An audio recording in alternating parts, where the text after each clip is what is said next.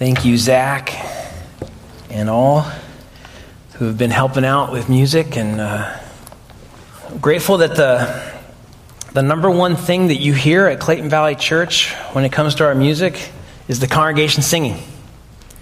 And it's a beautiful thing. It's not because the people that we have up here are people we don't want to hear. It's because we want to focus on the Lord together and emphasize the fact that there's no audience present in this building. There's one audience, the Lord himself. And we're all before him singing and receiving from him and drinking deeply of him and becoming more satisfied in him as we see him more together and grow together in him. On February 22nd, 1911, a guy named Gaston Hervieux climbed the Eiffel Tower to test a new parachute for pilots.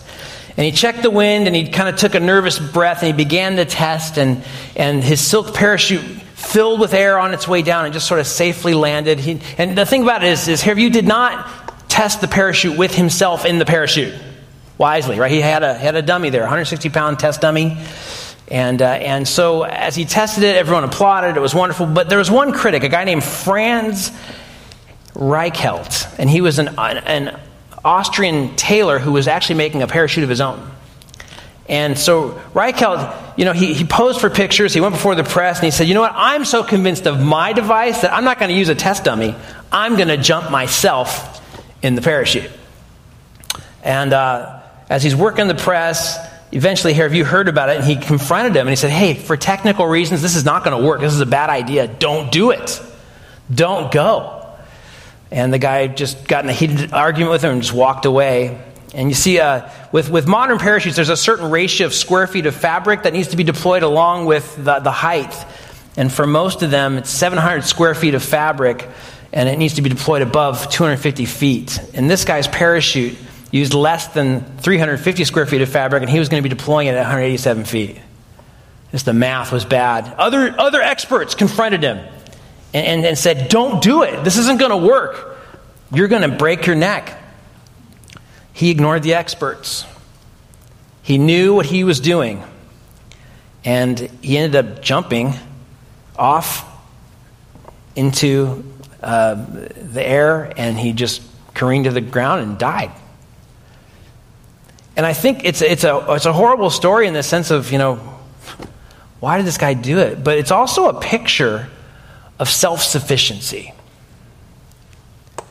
And let's face it, our world is saturated with self-sufficiency. A few years ago, Google released a database of over 5 million books published between the year 1500 and today. And you can type a search criteria into that window there, and you can find words that have been used over the centuries. And based on this data, the New York Times columnist David Brooks offers what he calls the story of the last century, or last half century. And he said the first part of the story is the rise of individualism. So in the past 50 years, individualistic words have just been used in an increasing manner. And so the words used more are words like self and personalized and I come first, and different phrases are included in this. I can do it myself. Whereas before, earlier on, there were words that were used much more often like community or share or band together or the phrase common good. And so there's a decline that Brooks would see in the second part of this story, is the decline in moral virtue that came about from it. But when we find those terminologies, those terms being used in those books in a more increasing way, we come to realize that's the mindset, actually, of people. There's a way in which it's about me and I can do it, and there's a self-sufficiency, and it's lauded by some, it's misunderstood by most, but the fact is self-sufficiency is dangerous for everybody. Especially as we talk about God and the things of salvation. There is such a thing as spiritual self-sufficiency. There's a way in which we can approach our life with God and we think, yeah, I've got it. I'm good. I know my stuff. I'm doing the deal. I've got my life together. And Paul's going to let us know today that having that perspective is one of the most dangerous places you can ever possibly be as a believer. He addresses that with us in 1 Corinthians chapter 10. I invite you to turn there. You see, back in chapter 8, you might recall, the Corinthians said this, we have all knowledge. We know. Later in chapter 12, the Corinthians are going to say, we've got spiritual gifts. And because of that, we've got it together.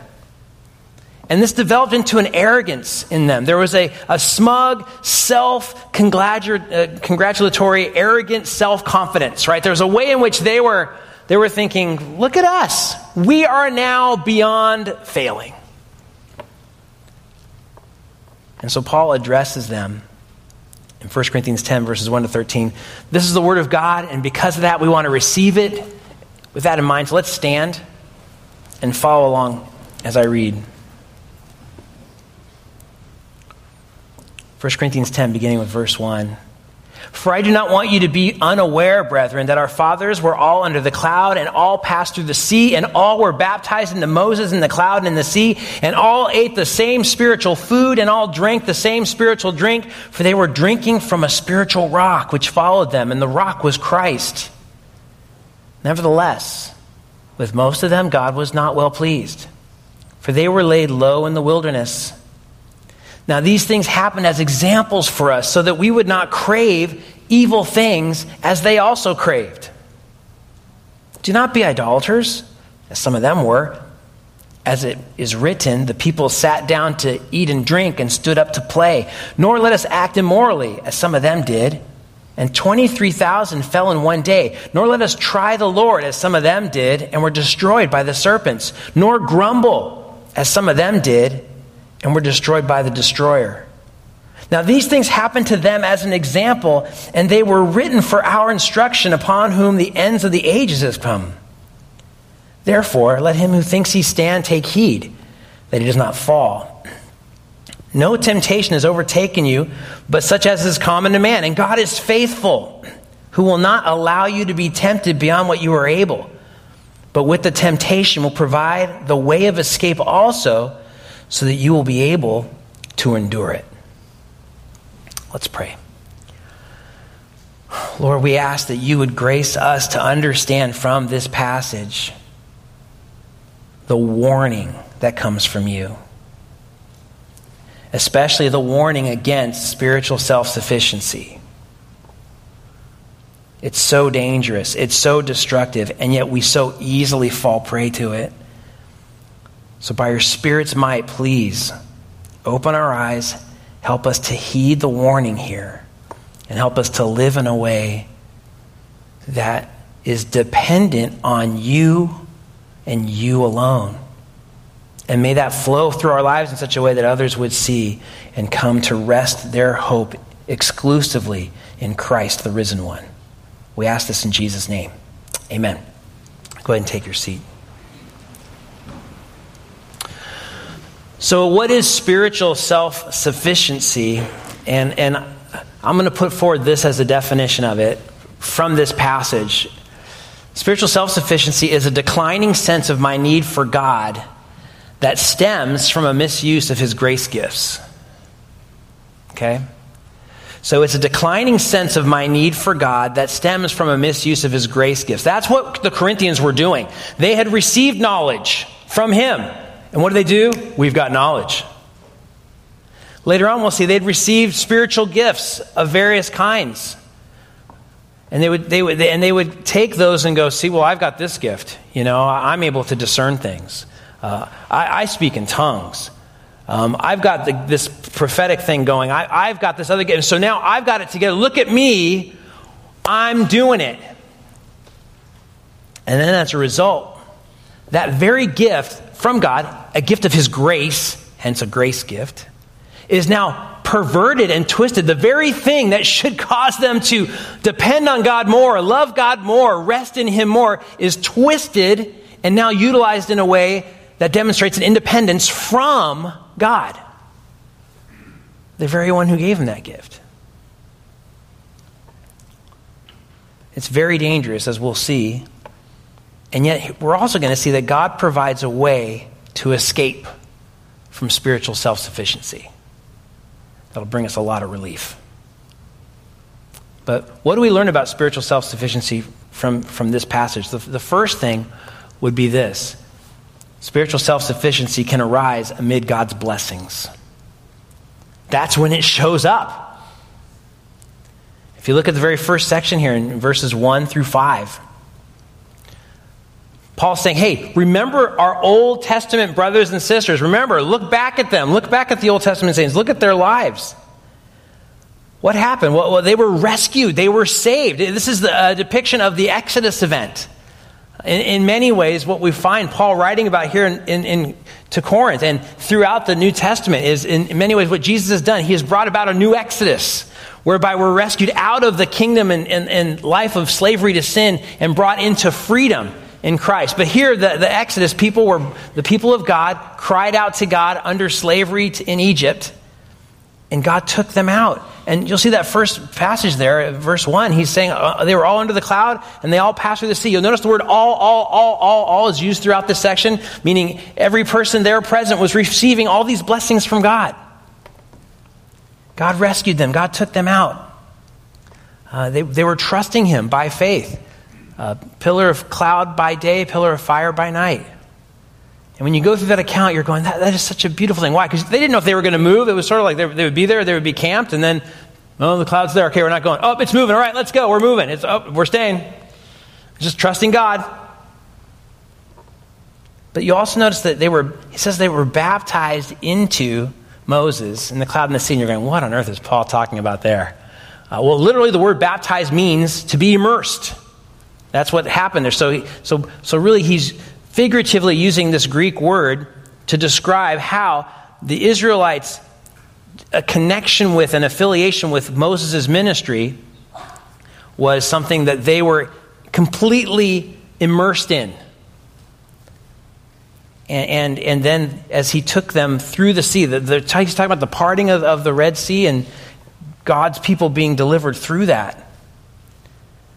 And you'll notice again that they had to depend upon God for everything, not only when they were leaving, but when they ate and when they drank. And so, verse 3, they ate the same spiritual food, and that's this reference to the manna that came from heaven. They drank the same spiritual drink. They were drinking from a spiritual rock which followed them, and the rock was Christ. And that's a beautiful account. Years ago, we were in Exodus, and many of you were not here for that, but when we were there. We really parked on that beautiful section where the Israelites are complaining, and Moses basically goes before God and says, you know what, they're going to kill me at this point. They've had it, but there's no water, everything's dry, and they feel like they're going to die. What am I supposed to do? And God tells Moses what to do. And what does Moses do? He picks up his rod, which is by the way, a symbol of justice and judgment there. In that time period, that was when the leader would use the rod to demonstrate justice. And the elders gathered around Moses, and he called the elders to him, and they walked to this rock. And you can kind of picture in that moment, the people are seeing Moses pick up the rod, and they're like, uh-oh, we're in trouble. We've been complaining, we're in trouble. And what does Moses do? Rather than deal with the people, he walks to this rock, and he strikes the rock. And water flows. And Paul's telling us here that picture is the rock is Christ. Christ received the blow of judgment in our place. And from him flow springs of living water. So that's the beautiful picture that we find.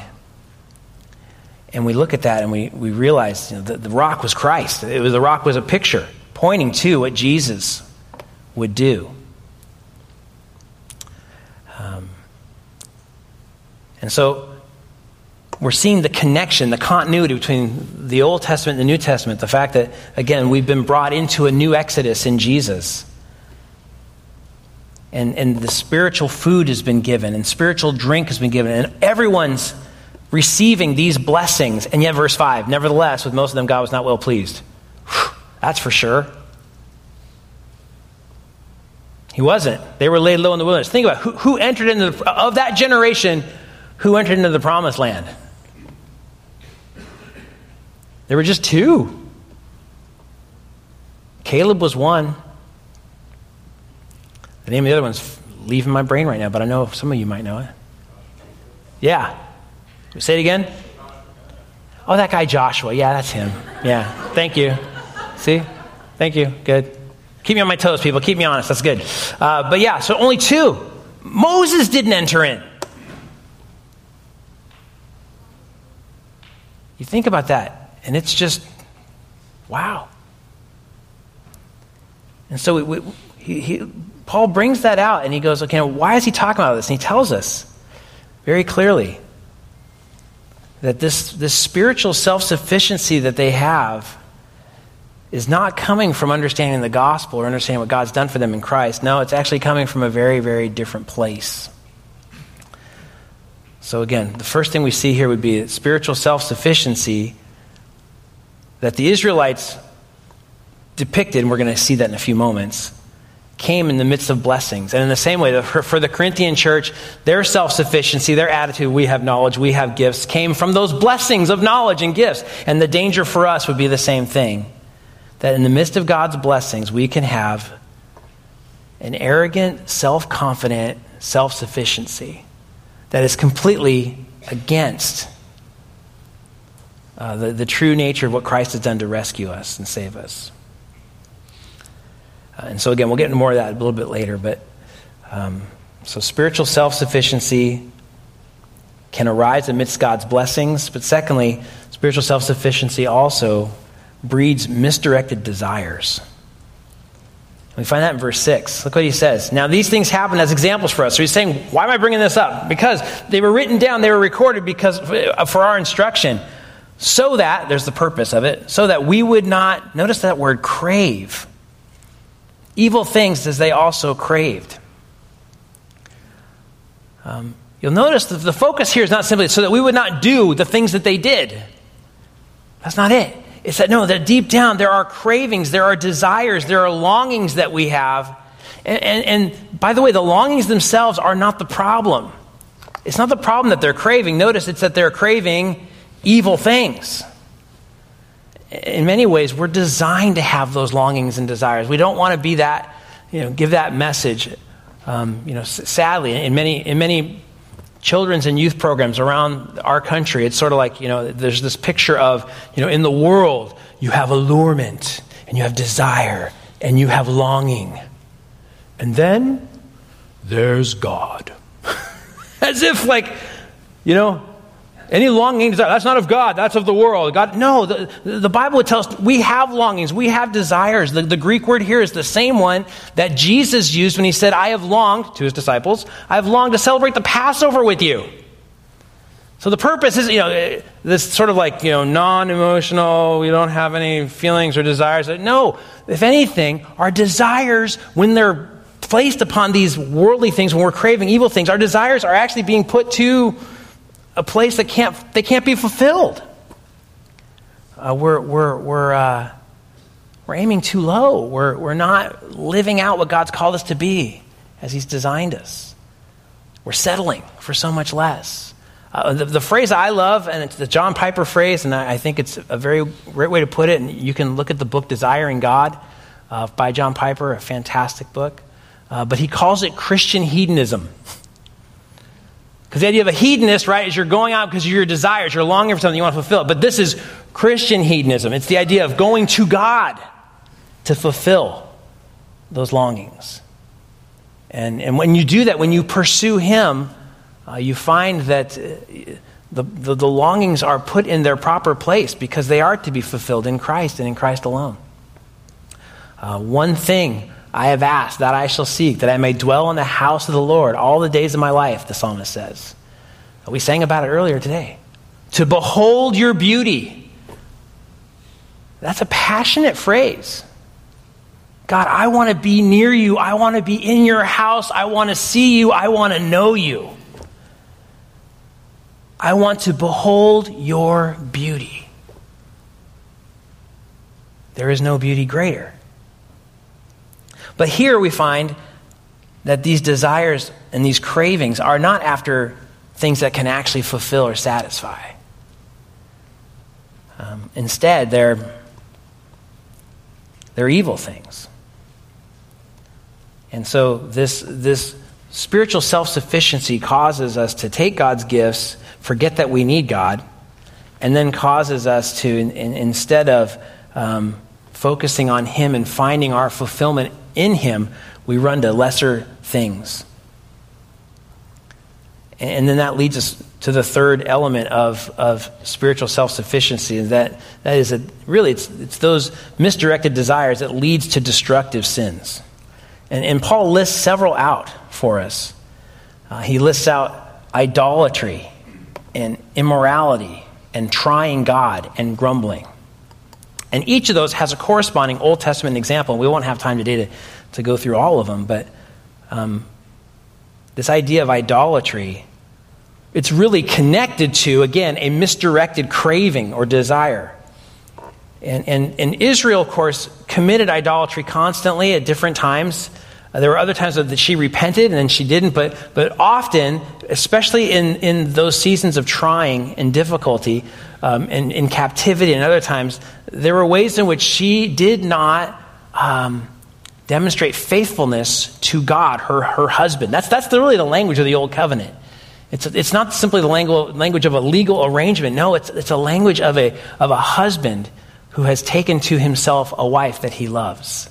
And it's a faithful, grace-filled love relationship. And so rather than being a bride of fidelity to her husband, Israel went after other gods. And that's how idolatry is described.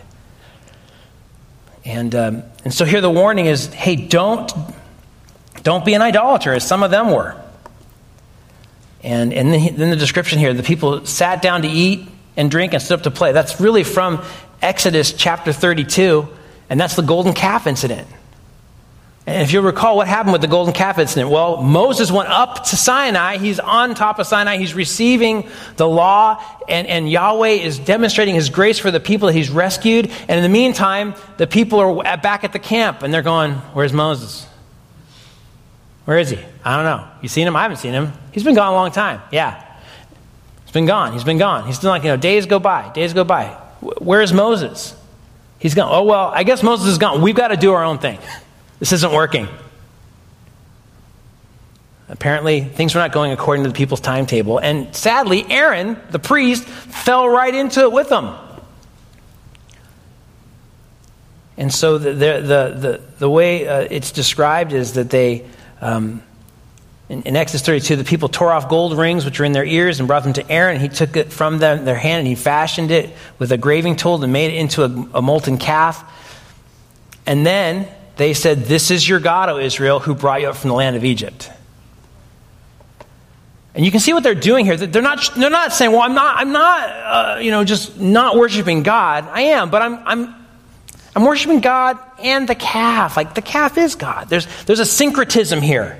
It's not out and out denial. And so from their vantage point, it could be very well be, well, we're not completely dismissing Yahweh. We're just blending some things. Make it a little more acceptable, make it a little more palatable, make it work a little better in our context, in our situation.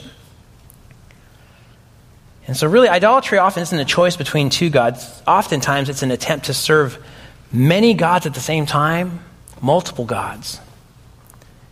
And we see it in modern times too. Let's say hypothetically there's a man, he loves his wife, but there's someone else over there that he wants. And so if he's caught cheating on his wife, he might be remorseful about it. He might even claim that he loves his wife. And probably to himself, he's thinking that he loves his wife. But the fact is, he's living a life that says otherwise. And so, and for us, there's many different forms of idolatry. If you've been around our church for a long time, we come back to this theme often because, frankly, the Bible comes back to this theme often. Idolatry is anything, sometimes even a good thing, that's been put in a place of becoming an ultimate thing.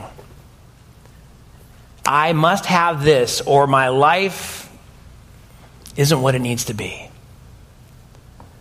And I think when we admit that, sometimes we'll think, well, I'm really not that bad of an idolater. But you realize what you've just done? If you're not that bad of an idolater, guess what? You're still an idolater. You're still engaged in putting something above God in your life. And sadly, on a functional level, if we're really honest, we need to admit that there are times when we have many lovers aside from God. We have given ourselves over to other desires. And so this type of idolatry is a sharing or a fellowship or a participation or connecting with something that is really supposed to be exclusively for God. And Paul is saying here that just can't be. And so when there's that sense of having that divided heart or trying to bring two things together or pretend as though I'm really worshiping God here, but I'm really living like this over here. Paul is saying here, when you're living that way, you're essentially living a lie. And it's time to repent. To turn away from that. And so he goes on to describe how this looks when he talks about the next area that this shows itself. Verse 8, nor let us act immorally as some of them did. That's really to commit sexual immorality. And so this happened in Israel's history at various times. Certainly even at the golden calf incident just referenced. It seems like when Moses came down the hill, he came back in some ways to some kind of an orgy. And God was judging at that point in time. That's it. It's over. There are other times in Israel's history where this happens as well. There's places in Numbers where people are dealing with God's provision in a way that was greedy and not grateful. There are other places where God had to discipline his people because of the way in which they ignored his commands, or by, again, embracing the paganism of the surrounding cultures. And so there's punishment that comes for idolatry, but there's also punishment that comes for the immorality that typically is associated with that. And so in Exodus 32, there's the figure of 20 to 24,000, depending on which account you're looking at. And people go, hey, wait, there's a discrepancy. What's going on? Well, you know what? Oftentimes in Scripture, when those numbers are cited, some might round up and some might round down. It depends. And so that's really the best way to account for some of those things.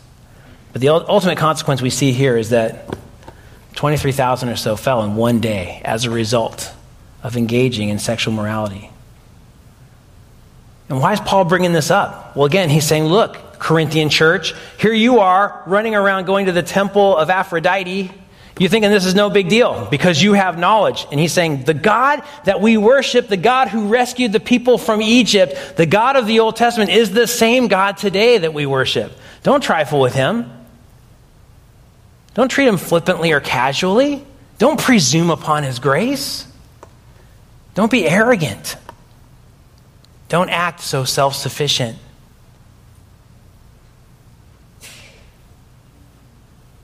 He goes on to another example in verse 9. Nor let us try the Lord as some of them did. What is trying God? Some translations would say testing God. And it's really this idea of you're accusing God of doing wrong. So God, you didn't give me what I asked for. You know, I thought I was getting a land of milk and honey. And we're here in a desert. You can kind of see the Israelites doing that. But we do the same thing, don't we? Hey, it's not what I wanted. I thought I'd have a lovely family, a white picket fence. I thought I'd have good health. I thought I'd have financial stability. I thought I'd have a solid career path. I thought I'd have this friendship that would last forever. And so what do? We, in many ways, we say to God, you know what, God, you didn't do right by me on this one. And I think we find here that this idea of trying God is where we're putting ourselves above him in a sense. and saying, yeah, I know, God, that you're the ruler of the universe, but really you should put me in charge for just like 2 hours so I can straighten some things out for you.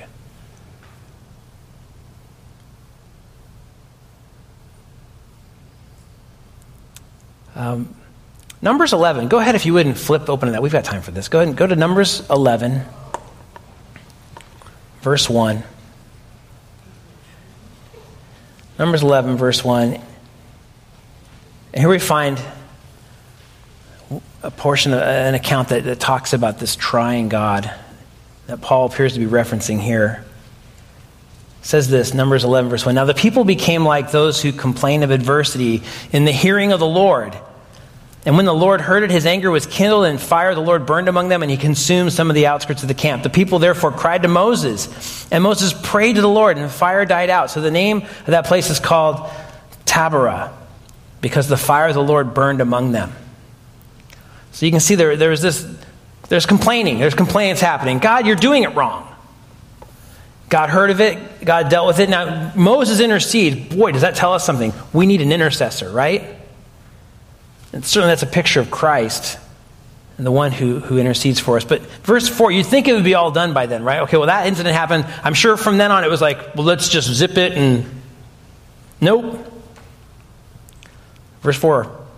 The rabble who were among them had greedy desires. Notice desires, the same thing we're talking about here in chapter 10 of 1 Corinthians. The rabble who were among them had greedy desires, and also the sons of Israel wept again and said, who will give us meat to eat?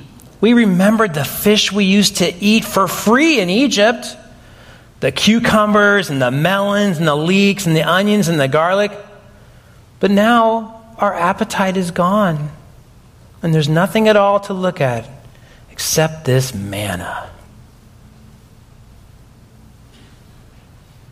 Funny how the memory plays tricks on you, yeah? Again, you kind of want to pause there and just go, folks, you were completely enslaved in Egypt. Do you remember that? Remember, make the bricks, and then they took away the straw and doubled the quota of bricks. Remember that? Remember your people were dying in the heat of the sun? Maybe, remember that? You did not have your own life. You were slaves. You were oppressed. You cried out to God to be delivered. And now all of a sudden it's, wow, remember those melons and leeks and onions? Woo! Those were the days. And we look at that and we go, really? Okay, short memory. Yeah, but brothers and sisters, what about us? Do you remember your days before Christ? Remember the things that you were chasing after? The pursuits you were after? The Bible, describe those in 1 John. The lust of the flesh, the lust of the eyes, the boastful pride of life. You remember those things? But you were rescued. You were saved. You were delivered. You were brought to life in Christ. You were forgiven. You were given new life. And yet, is it not so easy to be tempted to go back to those things?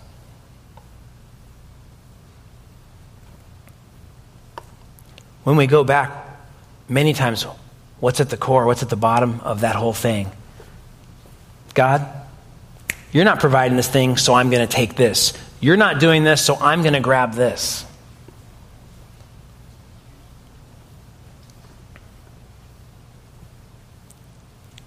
The consequence for them, they were destroyed by the serpents. Again, from the book of Numbers.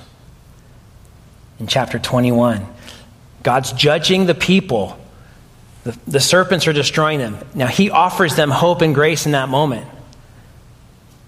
Moses intercedes again, so we're reminded again, we need an intercessor. But not only that, he says, look to the bronze serpent on the staff that's been lifted up. And we find out later in the New Testament that very thing is a picture of Christ. That we look to him for salvation. He's the one lifted up, hung on the cross to forgive, to pay for sins in our place.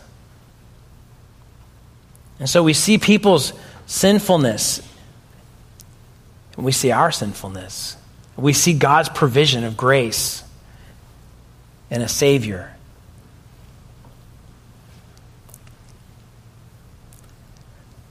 Paul now moves to a fourth example from the Old Testament, grumbling. Don't grumble as some of them did And I think we come to this part and we go, wait a minute, grumbling? Like, all the other ones were like, oh yeah, that's bad. Oh, that's really bad. And sexual morality, that's bad. Telling God you're wrong and I'm going to fix the universe for you, just give me 15 minutes and we'll have it done, kind of thing, that's bad. But grumbling is in the same list? Yep. I don't know about you, but that causes me to just pause. Because I don't know. Sometimes I feel like I can be like a professional grumbler, you know? It's so easy. I just turn on my computer, the home page hits, and I've got grumble fodder for like a week right there in one screen.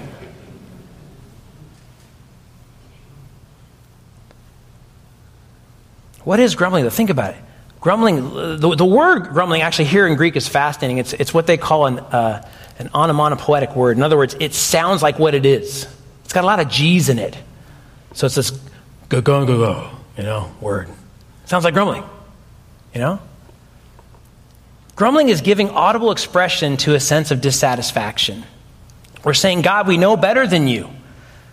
We look in the face of his holy justice, his righteousness, his grace, his mercy. We look at all of that. We look at what he's done. We look at the history of redemption. We look at the gospel. We look at his plan of salvation. We look at all that he's done in creation and then in redemption. And we see this entire thing unfolded before us. And we go,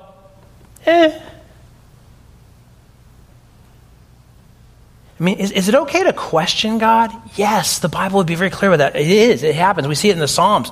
We see it in the book of Habakkuk. But it's different to grumble. That's a different thing. Questioning God is seeing things in the world around us, lamenting that, going, Lord, are you with us? Are you here? And you look at Habakkuk and you're kind of going, man, Habakkuk's like, God, are you just an idle observer? Like, don't you see? But that's different than grumbling. Grumbling is well, yeah, again, we're all aware of it, right? Have you been grumbling this week about the home you live in? The job you've got to return to tomorrow? Your friend, your neighbor, your coworker, your fellow student, your circumstances? If only you had more money. If only you were taller. If only you were better trained for a different job. If only God had allowed you to live in a different way at a different time. It can go on and on and on. Grumbling is the opposite of contentment. And I love it. There's a Puritan, Jeremiah Burroughs, he wrote a book, and it's called The Rare Jewel of Christian Contentment. I love that book. I would totally recommend it if you can get a copy of it. The Rare Jewel of Christian Contentment. The title says it all. It's Christian. I'm not just talking about contentment, world contentment, whatever. I'm not talking about that. Amongst brothers and sisters in Christ, believers, contentment is a rare jewel. And I love his definition of contentment. It reads as follows: Christian contentment is that sweet, inward, quiet, gracious frame of spirit which freely submits to and delights in God's wise and fatherly disposal in every condition.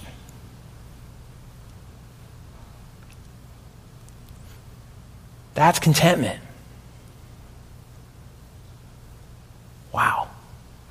What's in that definition? Well, there's a lot of things. One thing is a real clear view of who God is. You notice that? God's wise, fatherly disposal. What's he talking about? God is the one who's working in all of our lives. He is sovereign in his providence. Which means whatever is happening right now in my life, I need to see it as a part of what God is doing. God has a good purpose for me. God will take us through really challenging, hard, difficult times. And let's face it, we've been facing those things together as a church family. Some of us have recently lost loved ones. Some of us are dealing with very serious health concerns. Others of us are facing financial difficulties that are pressing in on them. There's various forms of trials, but here's the thing. When we're cultivating, and by the way, it has to be cultivated, when we're cultivating Christian contentedness, we're seeing God's purpose, work, and plan And if we can't see what that is, we're trusting him that there is one, whether we can see it or not. It's not random. The forces of the universe, or a terrible economy, or an awful job market, or cells that are functioning in destructive ways in your own body, whatever those things are, they are not happening apart from or outside of God's good purpose for his children.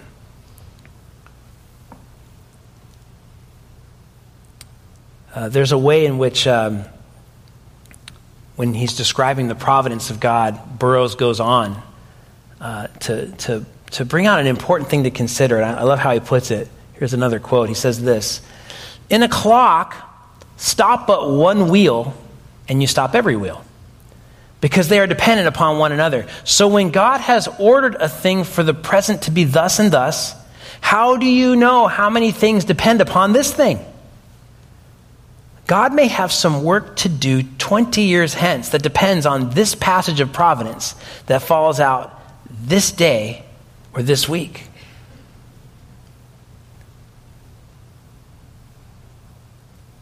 So we've got to step back and go, okay, Lord, rather than grumbling, help me to learn to see your work, your providence, your leading. It doesn't take the pain away. It doesn't mean, everything's just fine. No, it's hard. But through it, God will show himself faithful. And we need to rest in the reality that, again, he will take us places we would never go to accomplish in us things we could never do on our own.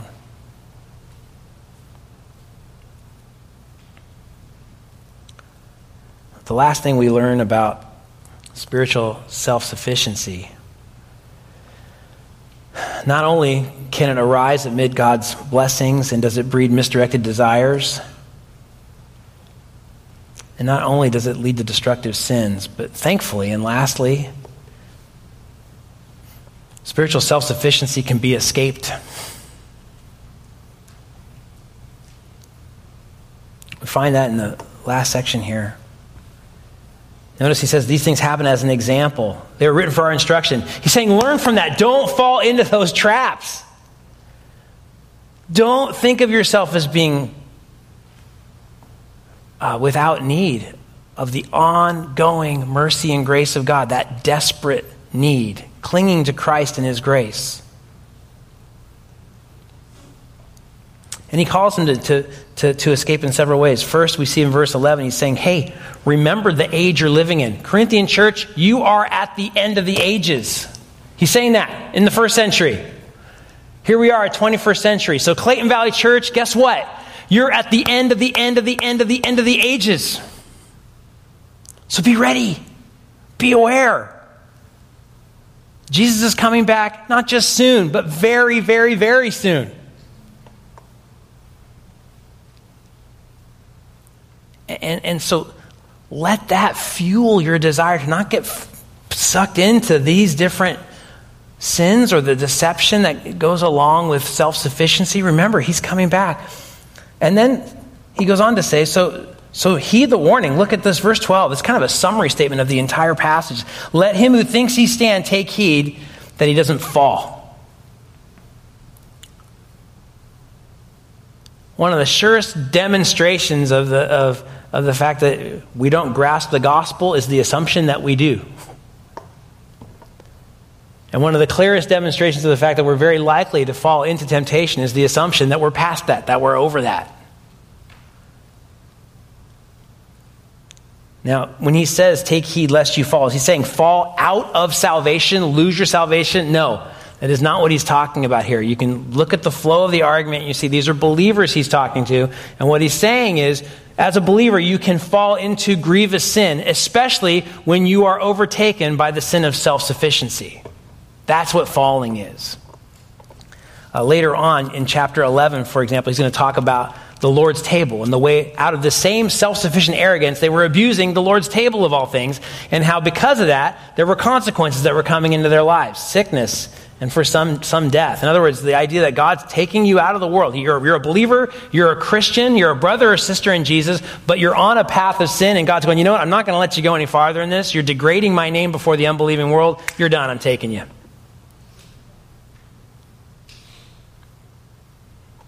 There are other consequences that come because of sin. But it's not losing your salvation. That's not what he's saying. Let's be clear about that. And then he goes on at verse 13, no temptation has overtaken you, but such is common to man. Yep. Nothing that you or I have faced in terms of our temptations is like, well, this is unique. No one's ever experienced this trial before. Nope. It's just not true. It's not unique. We're told in the book of Hebrews that Jesus, our great high priest, he was tempted in all things as we are, yet without sin. And that, by the way, is not brought up to say, so Jesus did it better, so there. No, that's brought up in Hebrews to tell us our great high priest, the one who intercedes for us, the Lamb of God who takes away the sins of the world, the one who paid the price for our sins, he was tempted, but he didn't fall. Therefore, let our hope rest in him. Jesus never engaged in idolatry. He never was unfaithful to his heavenly Father. So our hope rests in his faithfulness, not ours. And yet, as we trust in him, as we rest in him, as we know him, our desire grows to follow him more, to obey him more. And as a result of that, we want to walk in a way that shows what he's accomplished and done. And because of that, Paul says, in order to do that, realize this: God is faithful. Notice that. He's not, I love it doesn't say, no temptations overtaking is such as common to man. You had better be the one who is perfectly faithful, or God will not allow you to. No, that's not it. He's saying God is faithful. And then notice this. In his faithfulness, he doesn't allow you to be tempted beyond what you're able. Do you realize that? Every temptation that you have, everything you face, it is not beyond your ability to fight it as a believer. Isn't that wild? It doesn't always feel that way, does it? But it's true. Whatever temptations you face, there is enablement given by him. And notice what else he says, but with the temptation, he will also provide the way of escape so you can endure it. There is always an escape route. I love the picture there, because the picture is almost like you could see maybe a bunch of troops, and they've been placed into a battlefield, and they've been pressed back, and now they're kind of feeling trapped. There's a ravine that they're in, and the enemy is before them, and they're not sure how they're going to survive this. And then all of a sudden it's discovered, hey, right here, there's a route out through the mountains that the enemy doesn't know about this. Let's take it. Let's go. Let's escape. And that's what's given by God for us in each and every temptation. So we need to escape. How do we do that? We remember Christ's return. We take heed to the warning God's given us. And then we take the escape route. But we got to be looking for it, right? I've never done this before, but I've heard a lot of people enjoy these escape rooms. It's an escape room. I guess you deliberately get locked into a room with family and friends. Already I'm going, really? Okay, But you get locked in, and you got to find a way out. You got to escape. Wouldn't it be strange, though, to go to one of those places and to not be looking for the escape route at all? You've been in that room a really long time. Kind of boring. Not really what the event was about, right? And that happens, though, in temptation. We're in the temptation. We haven't been looking for the escape route. We're not aware of the escape route. And sadly, we miss it. We don't take it. We need to learn to see it. We got to learn to be alert towards that and to take it each and every time. But the enemy of that is spiritual self-sufficiency. And there is a way in which, sadly, the very gifts God gives us can be twisted and misused. And so Paul's going to address that more, and we're going to gather to talk about that more a little bit next week. But in the meantime, brothers and sisters, let's remember there's a route of escape. And let's take it every time. Let's pray. Lord, we ask that you would guide us into seeing these things more. Forgive us for the ways that we have acted as though we're self-sufficient, maybe even because of your blessings towards us. We pray you'd guide us to become the people, the men and women that you want us to be in you. We thank you for your ongoing provision of grace. We thank you for these things in the name of our Lord Jesus. Amen. We now come to a time of the Lord's table, and as we do, one of the main principles we find in this passage is that God is the one who conquers our infidelity by his faithfulness. That's really what we see there in verse 13. God is faithful. That's what we see throughout the Old Testament as his people fall into these various forms of self-sufficiency and sin. That's what happens for Corinth as well, as Paul's going to describe in the future. That's what happens in our lives. And so, if you haven't been able to grab the elements yet, go ahead and head into the foyer there. They're on the table, and you can get those. But in this moment, let's just go before God in silence and ask that he help us to see where we need to confess. Maybe some of the things we described today are areas in which we've been not honoring him. Maybe it's grumbling. Maybe it's some other form of idolatry. But let's go before him now in silence and confess those sins to him.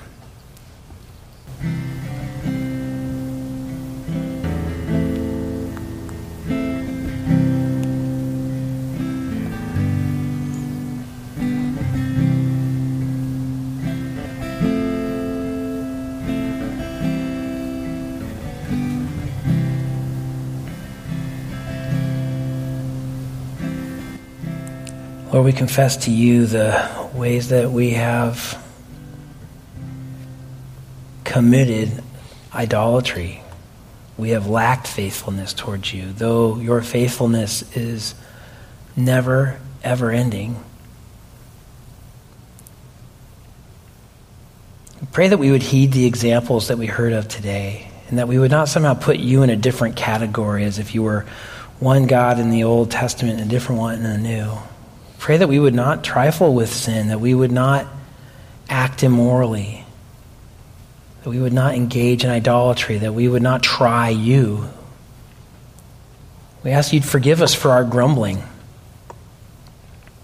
And we pray that we would see these things the way you do. Even as we confess these things, we remember what Christ did. His food was to do your will. He never once grumbled in any way. And so as such, he's the one that gives hope to grumblers. And so we remember now his sacrifice in our place, and we give you thanks for it as we now partake together. In the name of Jesus, the Lamb who gave his life to rescue sinners. Amen. Go ahead and open your cup and let's take the bread together. The truth is he paid the price for our sins. We now are reconciled to God. And because of that, we have eternal life in him. God is committed to conquering our infidelity with his faithfulness. And because of that, we can endure. That's how the passage ends.